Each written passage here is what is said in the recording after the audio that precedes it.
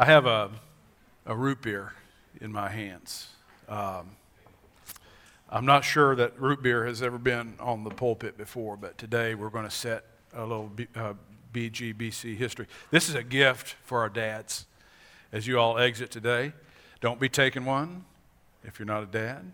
I've got them counted. There's a little camera back there. I know who you are.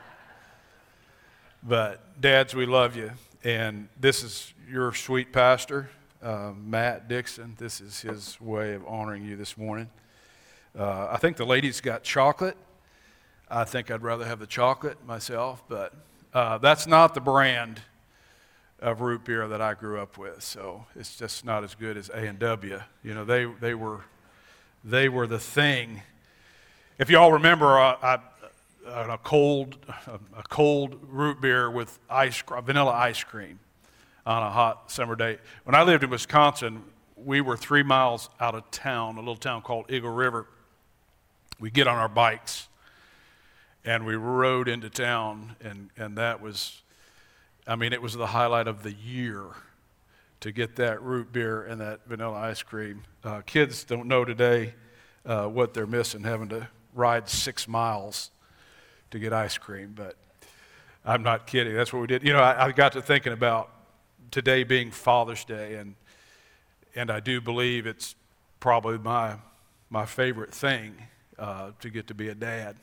Anybody out there agree that it's pretty awesome? It's incredibly difficult moments, but isn't that true of anything out there worth having? It's tough and it's glorious, kind of like marriage, I guess, all in one. And so, God, we thank you. I am unapologetic that God made man and woman, and for many of us, He called us into marriage. He gave us kids. It's a miracle of God's design, man, woman, and if He blesses you with kids. And as I have been blessed with grandchildren, you know, it's like, Lord, what a triple blessing that is. I've got a little 6-month-old now, a little Abner, and he's a lot of fun. I've got a little Charlotte coming up next month too, so y'all pray for that. That's going to be fun. I thought about my dad. Some of y'all know I was born in Montana. There's many days I wish I was in Montana so I could go hiking, but my dad was in the Air Force, and I have a couple of memories. After we got out of the Air Force, we stayed there for a while, and he got to working on this big ranch. You don't call them farms out there, you call them ranches, but it was a big wheat ranch, and he drove his combine, and he'd just make this square all day long, getting this wheat in. I have a memory, I was about 4, they called us, an emergency had happened, and I was like, oh my Lord, I didn't even know what that was, but Mom was kind of upset, so I knew something wasn't right. Well, somehow Dad cut his finger off in that combine. But I didn't see him there. They had already taken him to the hospital.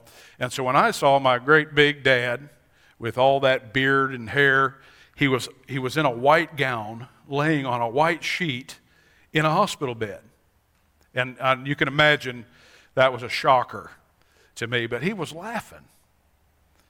And I thought there was a rule that's come into my life. If you ever find yourself in a white gown on a white table, people just start laughing and have fun with it, because that's exactly what he did. And so I'll have that memory in my life. He always went around, you know, I was like, Dad, how you going to make it with only 4 fingers? But he did good. I have another memory. We had geese out there.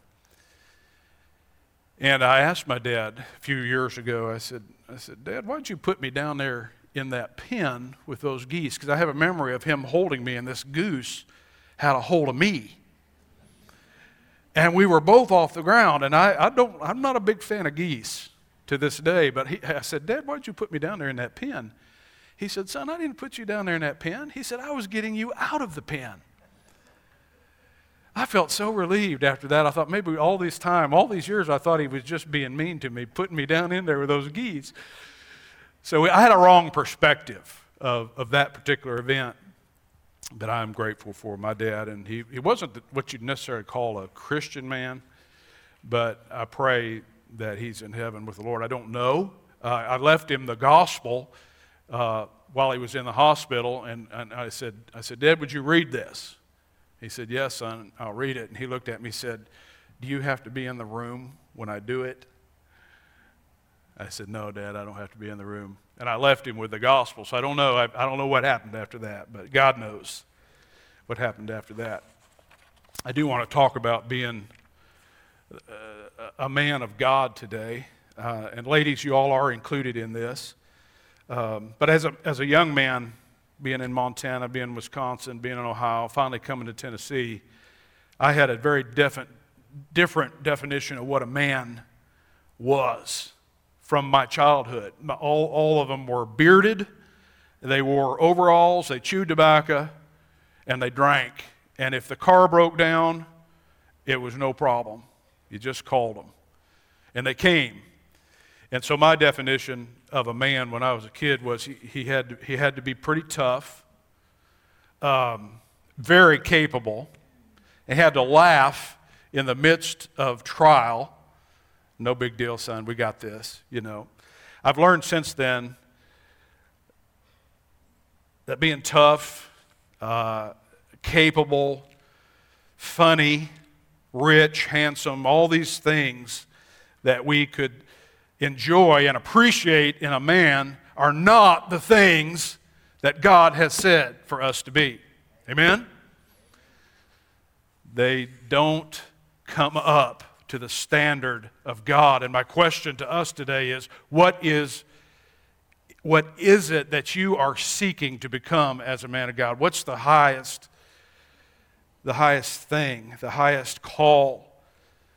I believe that highest call is to be a man of faith.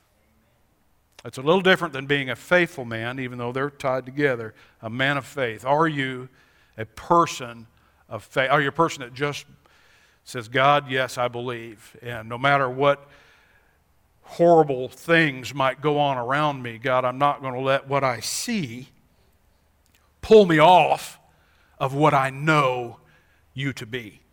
God, I'm going to have my eyes on you, and all the stuff that's going on around me in life, I'm going to see it, I'm going to feel it, but I'm not going to be guided by that. I'm going to be guided by what you have said.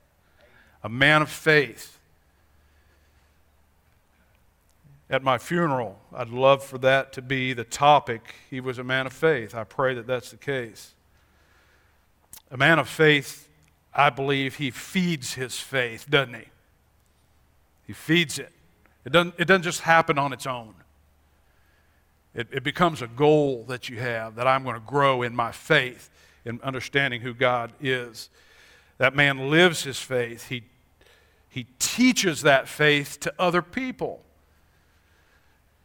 He obeys that faith. Faith stands quietly between what I see and what God has said.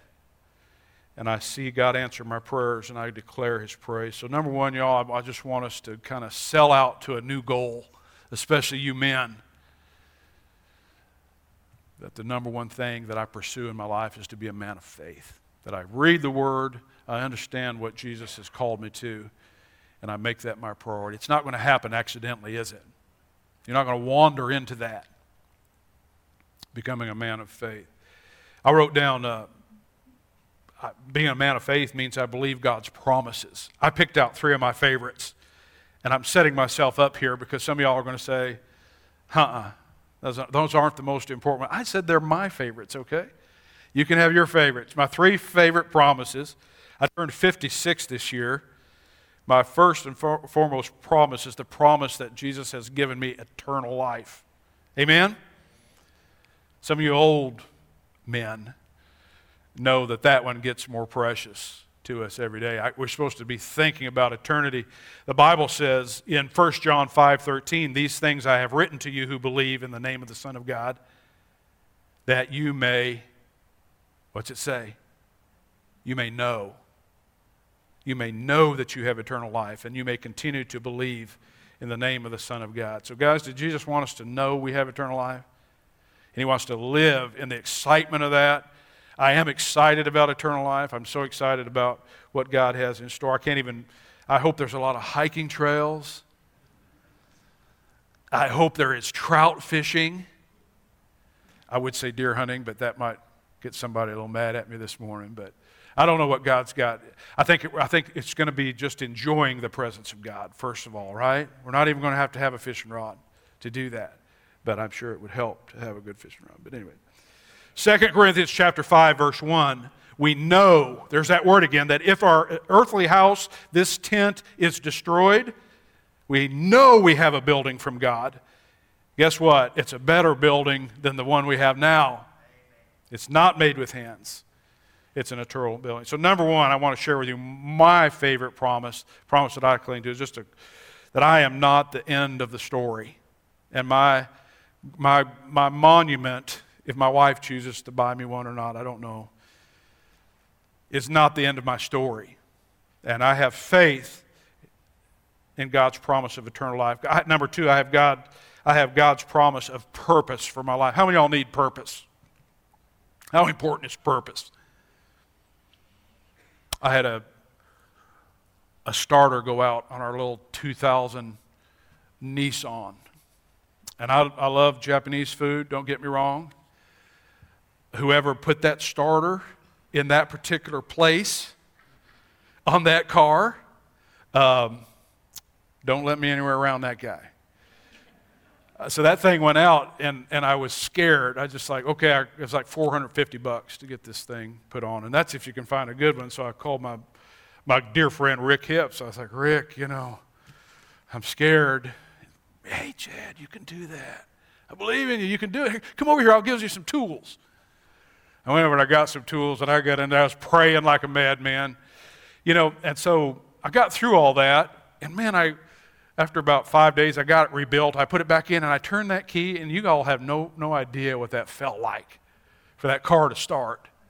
It was the most exciting moment outside of marriage that I've ever had in my life. It was like, that little Japanese starter started spinning. What's that got to do with purpose? Have you noticed that all the things that are difficult that we don't want to face, God helps us through them, and we look back on them? And now if you need a Nissan worked on, I am your guy. I have so much confidence now. But it took a little, but just purpose. Jeremiah 29:11 says, I know the thoughts I think towards you, says the Lord, thoughts of peace and not of evil, to give you a future and a hope. I'm so grateful that God called us to purpose. Listen to this one. Guys, this is just the intro to the message, so get comfortable. 1 Peter 2:9, you are a chosen race, a royal priesthood, a holy nation. Is there any purpose in that? A people for his own possession, that you may proclaim the excellencies of him who called you out of darkness into his light. So there's my purpose for my life. I am a proclaimer of Jesus. When people talk to me, Jesus ought to come out eventually pretty close in that conversation. I'm a proclaimer. Are you a proclaimer of the excellence of Jesus? How's that for purpose in your life? And how are you doing there? The promise of eternal life, the promise of purpose, and I love this last one before I get started on my message, the promise of blessing. This one means a lot to me. 2 Corinthians chapter 9, verse 8. Have you ever noticed that when you obey the Lord, blessing comes? When you're in sin and you're following that glittery path of emptiness and you sin, all that promise of pleasure is gone and you're plunged into despair and guilt and shame. When you obey the Lord, he blesses you. I wouldn't be standing here today telling you this if it wasn't true. What does 2 Corinthians chapter 9 verse 8 say? And God is able to make all grace abound toward you, that you always having, some of y'all need this morning, do you know that you are all sufficient in all things? Not because of your skills, but because you have the blessing of the Holy Spirit in you. The Bible says, you always having all sufficiency in all things may have an abundance for every good work. I get up in the morning and I can face my day because I have that promise from Jesus. Amen? Some of y'all wake up out there. I get excited that God is going to bless me and make me all sufficient, because growing up and going through divorce, that's the first thing I learned is how insufficient I really am. And I feel that every day. God says, okay, so you feel it. Get over yourself. I'm not insufficient. You are weak. I am not. So since I am strong, guess what, Chad? You are strong. Isn't that great how God has just done that in His majesty? Guys, I have a promise that God made to Abraham. I want us to grow in faith. I want to become like Abraham in my faith. The Lord said to Abram, Genesis 12, 1 through 3, get out of your country, from your family, from your father's house, to a land that I will show you, and I will make you a great nation. I will bless you, and I will make your name great. And you shall be a blessing.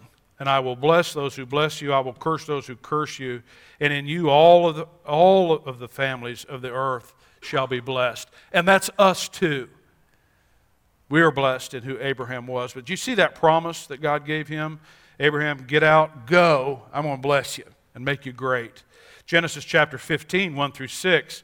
After these things, the word of the Lord came to Abram in a vision. He said, don't be afraid, Abram.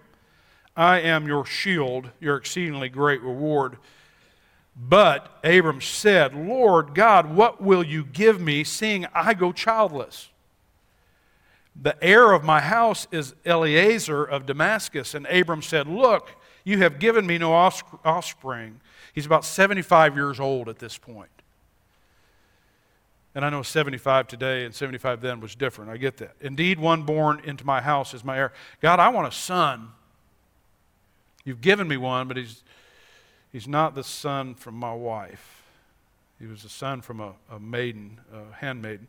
Behold, the word of the Lord came to him, saying, this one shall not be your heir, but the one who will come from your own body. So this is the promise that Abraham had to start to have faith in. He had to start believing.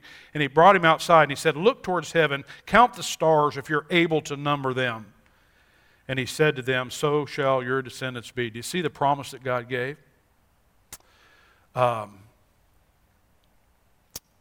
can't even speak to what's going through Abraham's mind. If my history is right, he goes about another 25 years before this promise comes to reality. So he's trudging along, coming up to 100, and wondering where this child is. Verse 6, and he believed in the Lord, and he accounted it to him for righteousness. So God loved Abraham's faith there. He just loved the fact that Abraham believed. And God said he accounted it to him for righteousness. I can imagine what Abraham went through when he went home and he started talking to his old man friends. You know, we old men stick together. We got old men friends.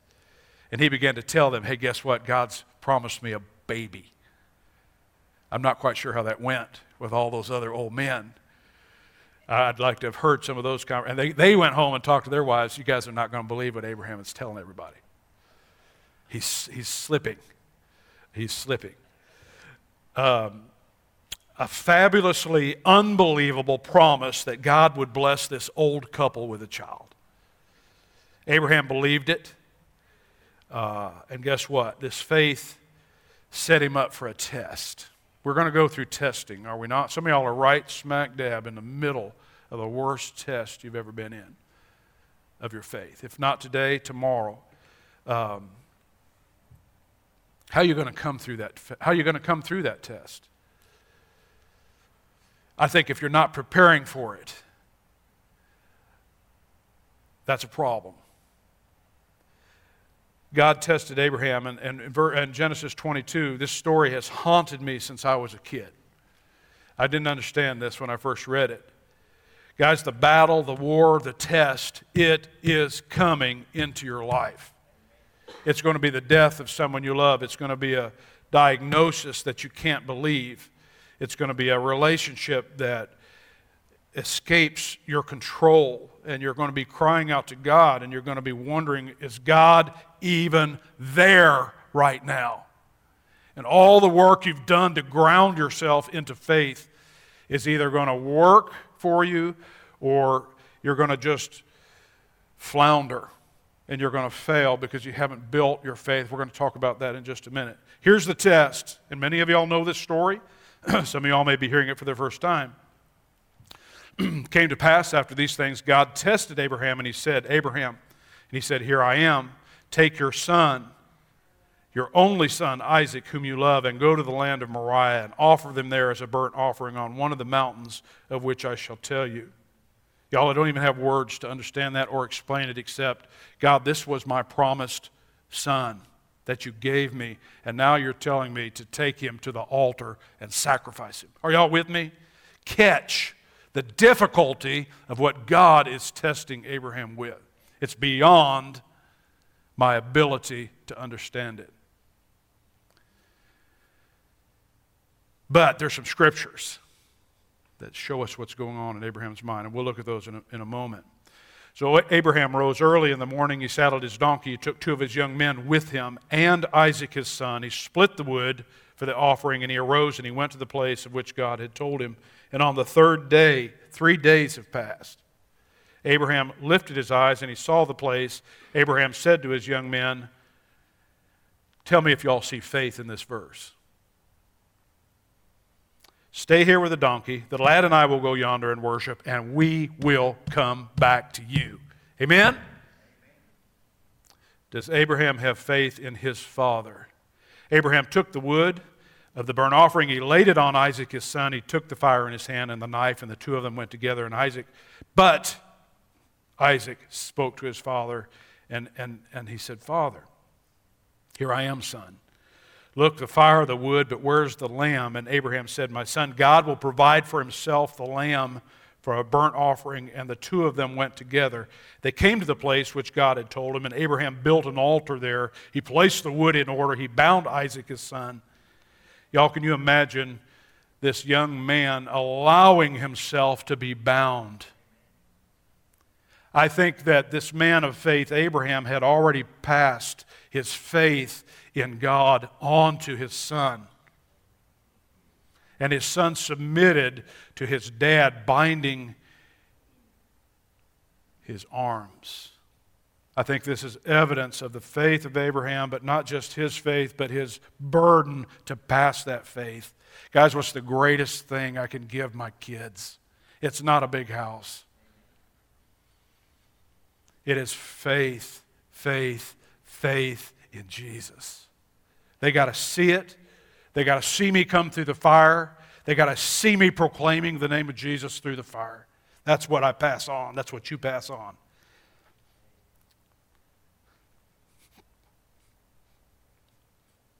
Amazing. Verse 10.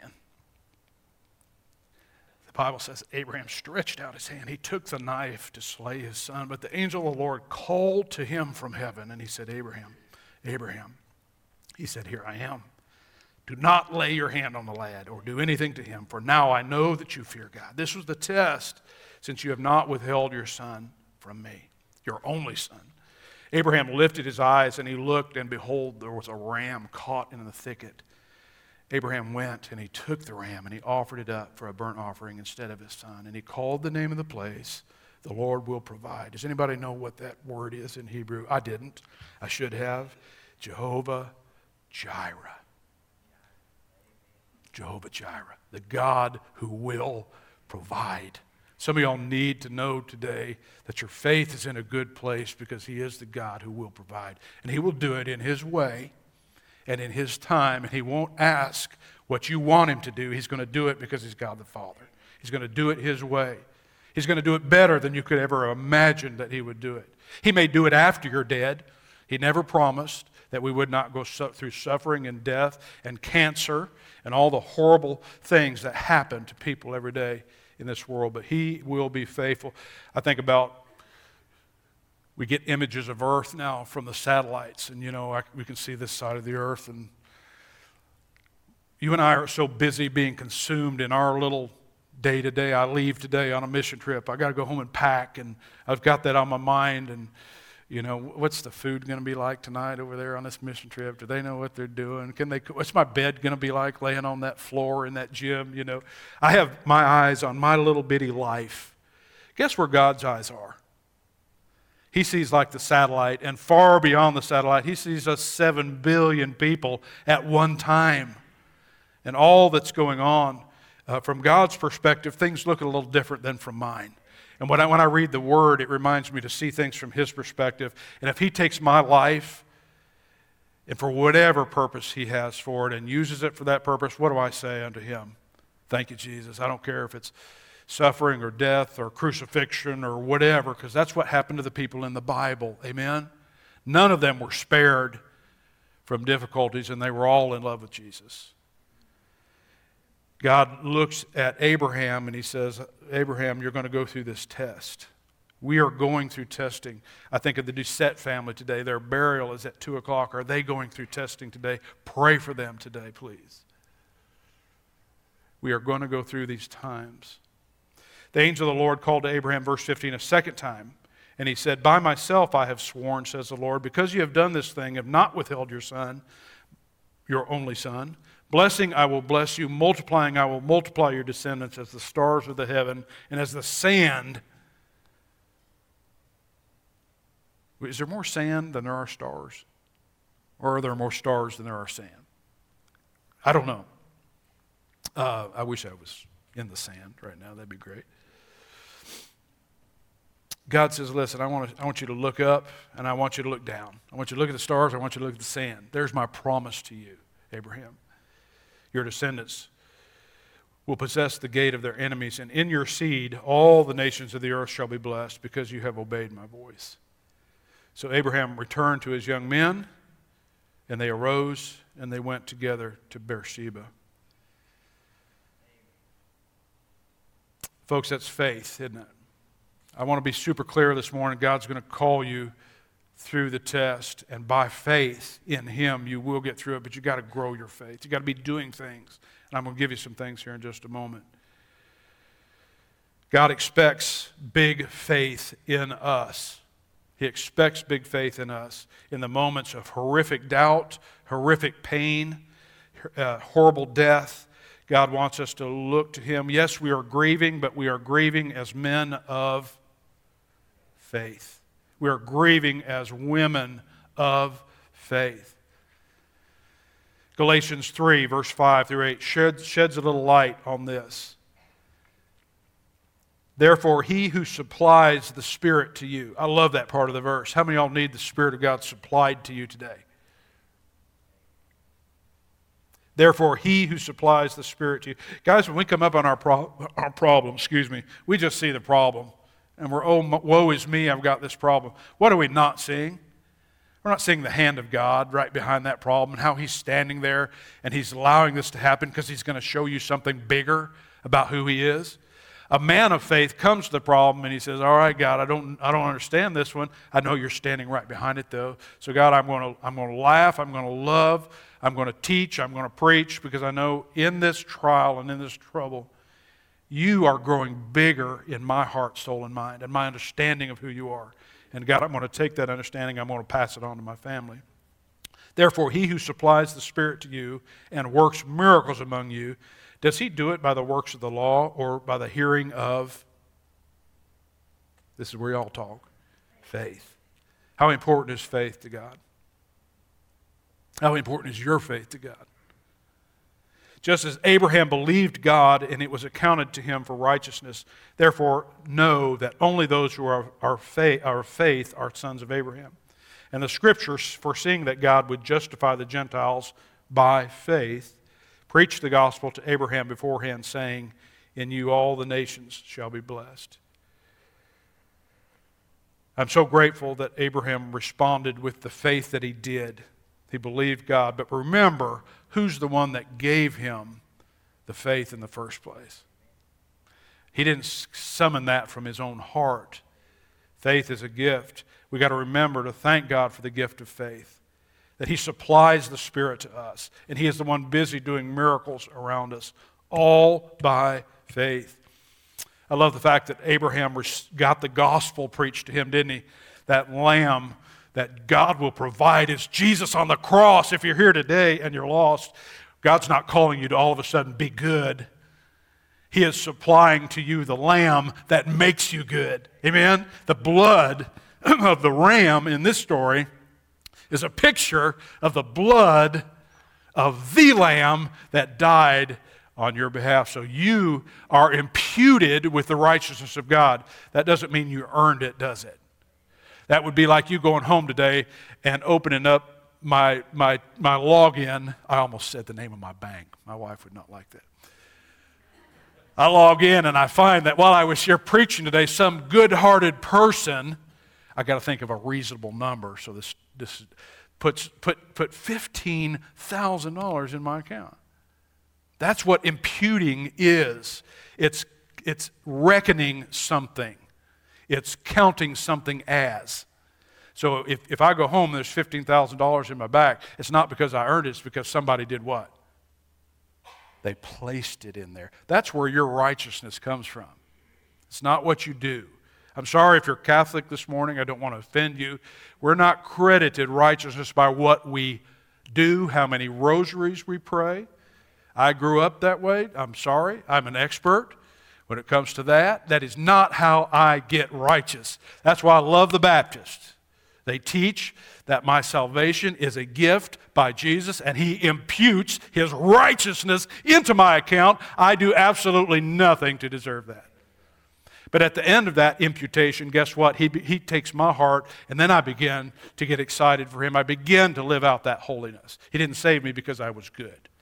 He saved me because I was a rotten, unrighteous sinner, and He wanted to give me that gift. Galatians 3:8. Well, another passage, we're about to be done this morning, Romans chapter 4. Listen to what God said about Abraham. He is Abraham, did not waver at the promise of God through unbelief. Y'all know those 3 days that he journeyed to get to where there was a lot in his mind, but the Bible says he wasn't wavering during that time. Why did Abraham not waver? Because he knew the God had given him, the God who had given him the promise of a son. He knew that God was with him. He didn't waver. Guys, in our moments of difficulty, do we waver? The answer to that is probably what? Do you waver in the test? Yes. Do I waver in the test? Yes. Did Abraham have moments of wavering in his testing? Do you remember when he went into a couple of places, he told everybody that his beautiful wife, you remember what he said? He started calling her sis.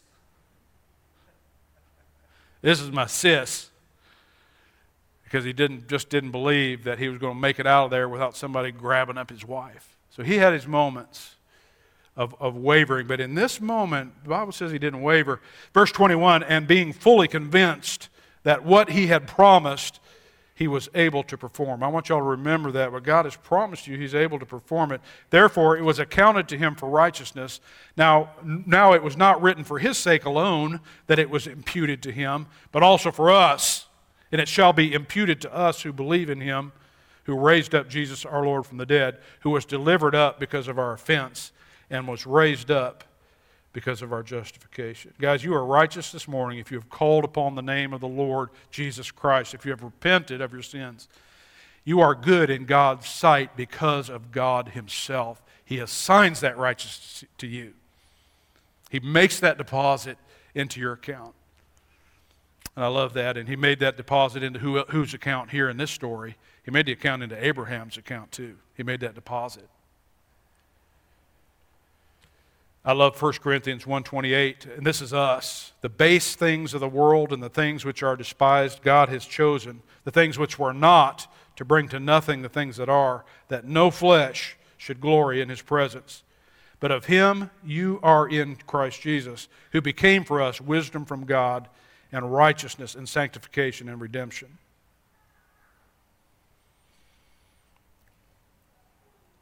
Abraham, Hebrews 11:19.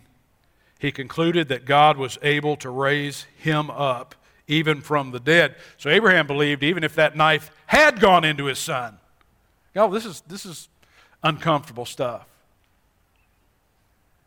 Even if there had been blood on the altar, that was no problem for God the Father. That was no problem for God to heal that son.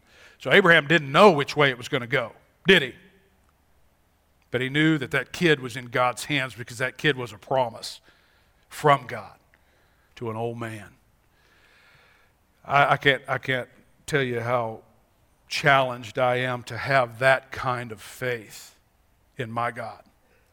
When I hear the bad news that people are going through, the bad news in my own life. But remember that Abraham failed too in faith. I wrote down some things as we close, how to grow our faith in Jesus. I want you to have that as a goal. I want that to be what people talk about in my life. Number one, if you're going to grow in your faith, just ask the Lord for you to grow in faith. God, that's what I want. I need that. I'm not that great in faith, Lord, on my own. Are y'all with me? Lord, help my faith to grow. I want to ask you to do that. Who did that? Luke chapter 1, verse 5. The disciples themselves asked the Lord to increase their faith. So I think that's a pretty biblical thing. I want to tell you, number two, obey what you know. Obey what you know, and God will bless you. Do the commandments of the Scripture. Obey what the Bible says, and your faith will grow. Have you ever noticed that sin, when you are in sin, how many of y'all been in sin this week? Okay, one person. Let's all gather down here, around here. The one honest person in the room. Have you ever noticed that what happens in sin, your joy is gone? Amen? Your hope, your enthusiasm, your love for people. Don't get in my way. All of these things disappear when we do what the devil tempts us to do. I've lived that. I know the truth of that. Some of y'all do too. All y'all do. All y'all. Our faith grows when we obey what we know God has commanded us to do. We get confident in Him. We get joyful in Him. We have authority in our souls because of Him. Obedience, I think, is the second greatest thing we can do to increase our faith, because our life in Jesus actually works when there's obedience. Amen? It works when there is obedience. Number three, how do we increase our faith? We look back and we thank Him for His many blessings. We just thank Him. Some nights, I don't know what's happening at 2:30 in the morning is my magic time. It's my wake-up time. Does anybody else have a 2:30 wake-up time in the morning? Yes. All right, Daphne. It's like, Lord, okay, what's up? It's a great time to begin to thank God for all the blessings. If you're anxious about something, you're worried about something, guess what? That's not faith, is it? So begin to remember and thank Him for His many blessings. Number 4, I wrote down, practice quietness and solitude. Go sit on the porch, don't have anything in your hands, and just sit there and say, Lord, I'm going to be quiet. You are enough in this moment of quiet and solitude. Lord, touch my soul, heal my soul, fill my soul, God. Number 5, read the Word, especially when you don't feel like it. How many of y'all would confess it's a tad hard to pick your Bible up and get to reading? Do I have any other honest? Katie, thank you. Guys, I know it's not always easy, and that's when we need it the most, is when we don't want to. Pick it up, begin to read it, memorize it. What's that going to do for your faith, to be saturated in the Word of God? Never going to grow in your faith apart from your Bible. Amen? It's just not going to happen. So read the Word, memorize it. I wrote number 6, ask God to make you despair of social media and entertainment. Now, how many of y'all love social media and entertainment? I do. I follow about 600 people on Instagram that fish for trout. I follow all kinds of people who are experts in taking every bolt out of old tractors. I cry. I cry when I see those old tractors and new gaskets. It's beyond watching a child get born. I mean, it's amazing to watch that tractor get. But here's the thing. That entertainment is easy, and it's also deadly at the same time. It's easy for me just to sit there and soak up hour after hour. You know, this is important. Tractors are important. Fishing is important. But they become an idol. Ask God to make you despairing of social media, entertainment, or any other idols in your life. God, make me despairing of any idol in my life. Could it be alcohol? Could it be food? Could it be money? Could it be pleasure? Anything that you rely on more than Him, God, reveal that idol to me. It's keeping me stuck in my faith, and I'm not growing. I'm not in as love with you as I am with that. And God, forgive me for that. Guys, I wrote down quickly, read mission books and autobiographies of great missionaries. I don't know why that is that floods my heart with inspiration, admiration, and guess what stands out to me with the missionaries is their faith. Just how they followed God and went and did the things that they did. I wrote down number 8, serve others. Get to that hospital, get to that nursing home, get out there. You say, well, who am I? I'm not anybody. Well, you know what? You're not, and I'm not either, but it's Him in us. Amen? And as you begin to minister, it is amazing when you walk out of there, guess who got ministered to? Y'all ever learn this? You get the blessing, you get the ministry done to you by the Holy Spirit that's in that room. You were supposed to show up and have the words, and you got touched. That grows your faith. As you begin to not live for yourself, you begin to serve others. Number 9, I love this one. Caroline does this all the time. Listen to your favorite preacher. Just sit and soak. For me, I love to listen to David Jeremiah. I'm a David Jeremiah guy. I'm a John Piper guy. I'm a John MacArthur guy. Man, those guys get to preach, and you know what's happening in my chest as those guys are preaching and teaching the Word of God? I'm sitting there going like this. Yes, because the truth that's coming is resonating with the Holy Spirit that indwells me. And God is teaching me truth through the preached Word of God. So, guys, here's the thing. We don't listen to ourselves. Because what are ourselves telling ourselves? God, are you there? I'm just not feeling it. I'm feeling doubtful. I look at the world. I look at the president. I look at the Congress. Things are going to heck. And you start listening to all this. Instead of preaching to yourself, you're listening to yourself, and that's absolutely the wrong thing to do. Amen? Quit listening to yourself. Start preaching the truth of God to yourself. And listen to people that are preaching that. Play lots of music, lots of worship music. If you're a hymn person, that's great. I love the hymns. If you're singing some of the ones we sang this morning, that's great too. But I found when I flip that radio on and I just start worshiping God, is God there in my worship? He's given me that worship to connect to my faith. Because when I'm done, that despair is gone, and God has put that faith in its place. Number 11, cultivate a close friend that you can share your heart with. Somebody that you can be honest with. I'm not doing too well. I don't have a lot of faith. I'm really weak. I need you to pray for me. I need you to talk to me. Don't close people out because you're ashamed of your lack of faith. Number 12, find areas of unbelief. Jesus, reveal the gaps in my unbelief. Please fill them back in. Confess areas of unbelief. Are there things out there that you think God just can't do?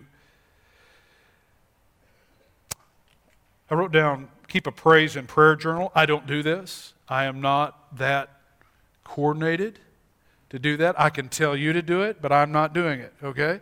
But a lot of people do, and they tell me how wonderful it is. Write down what God has done. That's kind of like thinking back on all those blessings that He's done. Keep a journal, write that down. Number 15, number 14, 2 Corinthians 10:5. Take every thought captive. What's that got to do with faith? You think the devil's not busy slinging that stuff at you 24/7? We got to say, oh, that's not from the Lord. I have all kinds of fearful messages that come at me all day long. 2 Corinthians 10:5. We take those thoughts captive. And Ephesians 6:16, what do? In all circumstances, take up the shield of faith. Y'all didn't do too well on that one, I'm sorry. Take up the shield of faith, with which you can extinguish. Who's throwing the darts at you? What's his objective? That you not be a woman of faith, that you not be a man of faith.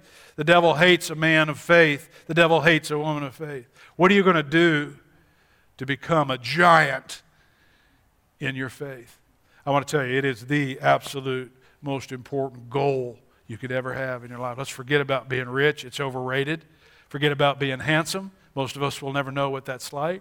Let's not worry about all these other things. What we can become is men and women of faith. Is that what you want to do? Are you commanded to do that by God Himself? Yes, it's the most important thing. I would love for you to pass that on to the generations that are coming behind you.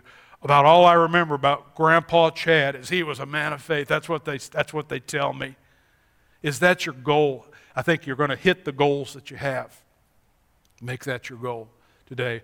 But be amazed at the story of Abraham and this call that God put on him to take his son. Father, help us to realize that You've called us to some very big things, and some of those things are far bigger than we are. They require far more than we have to give. But Father, nevertheless, You are God, and You call Your people to big things.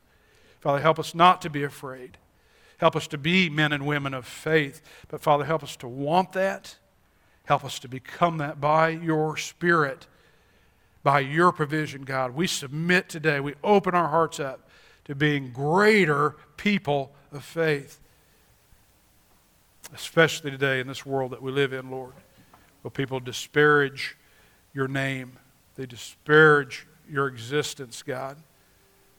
Father, we know You have saved us. We know that You have saved us. You changed our desires. Father, help us to just be strong in this area of faith, to grow in it, to love it, to challenge each other in it.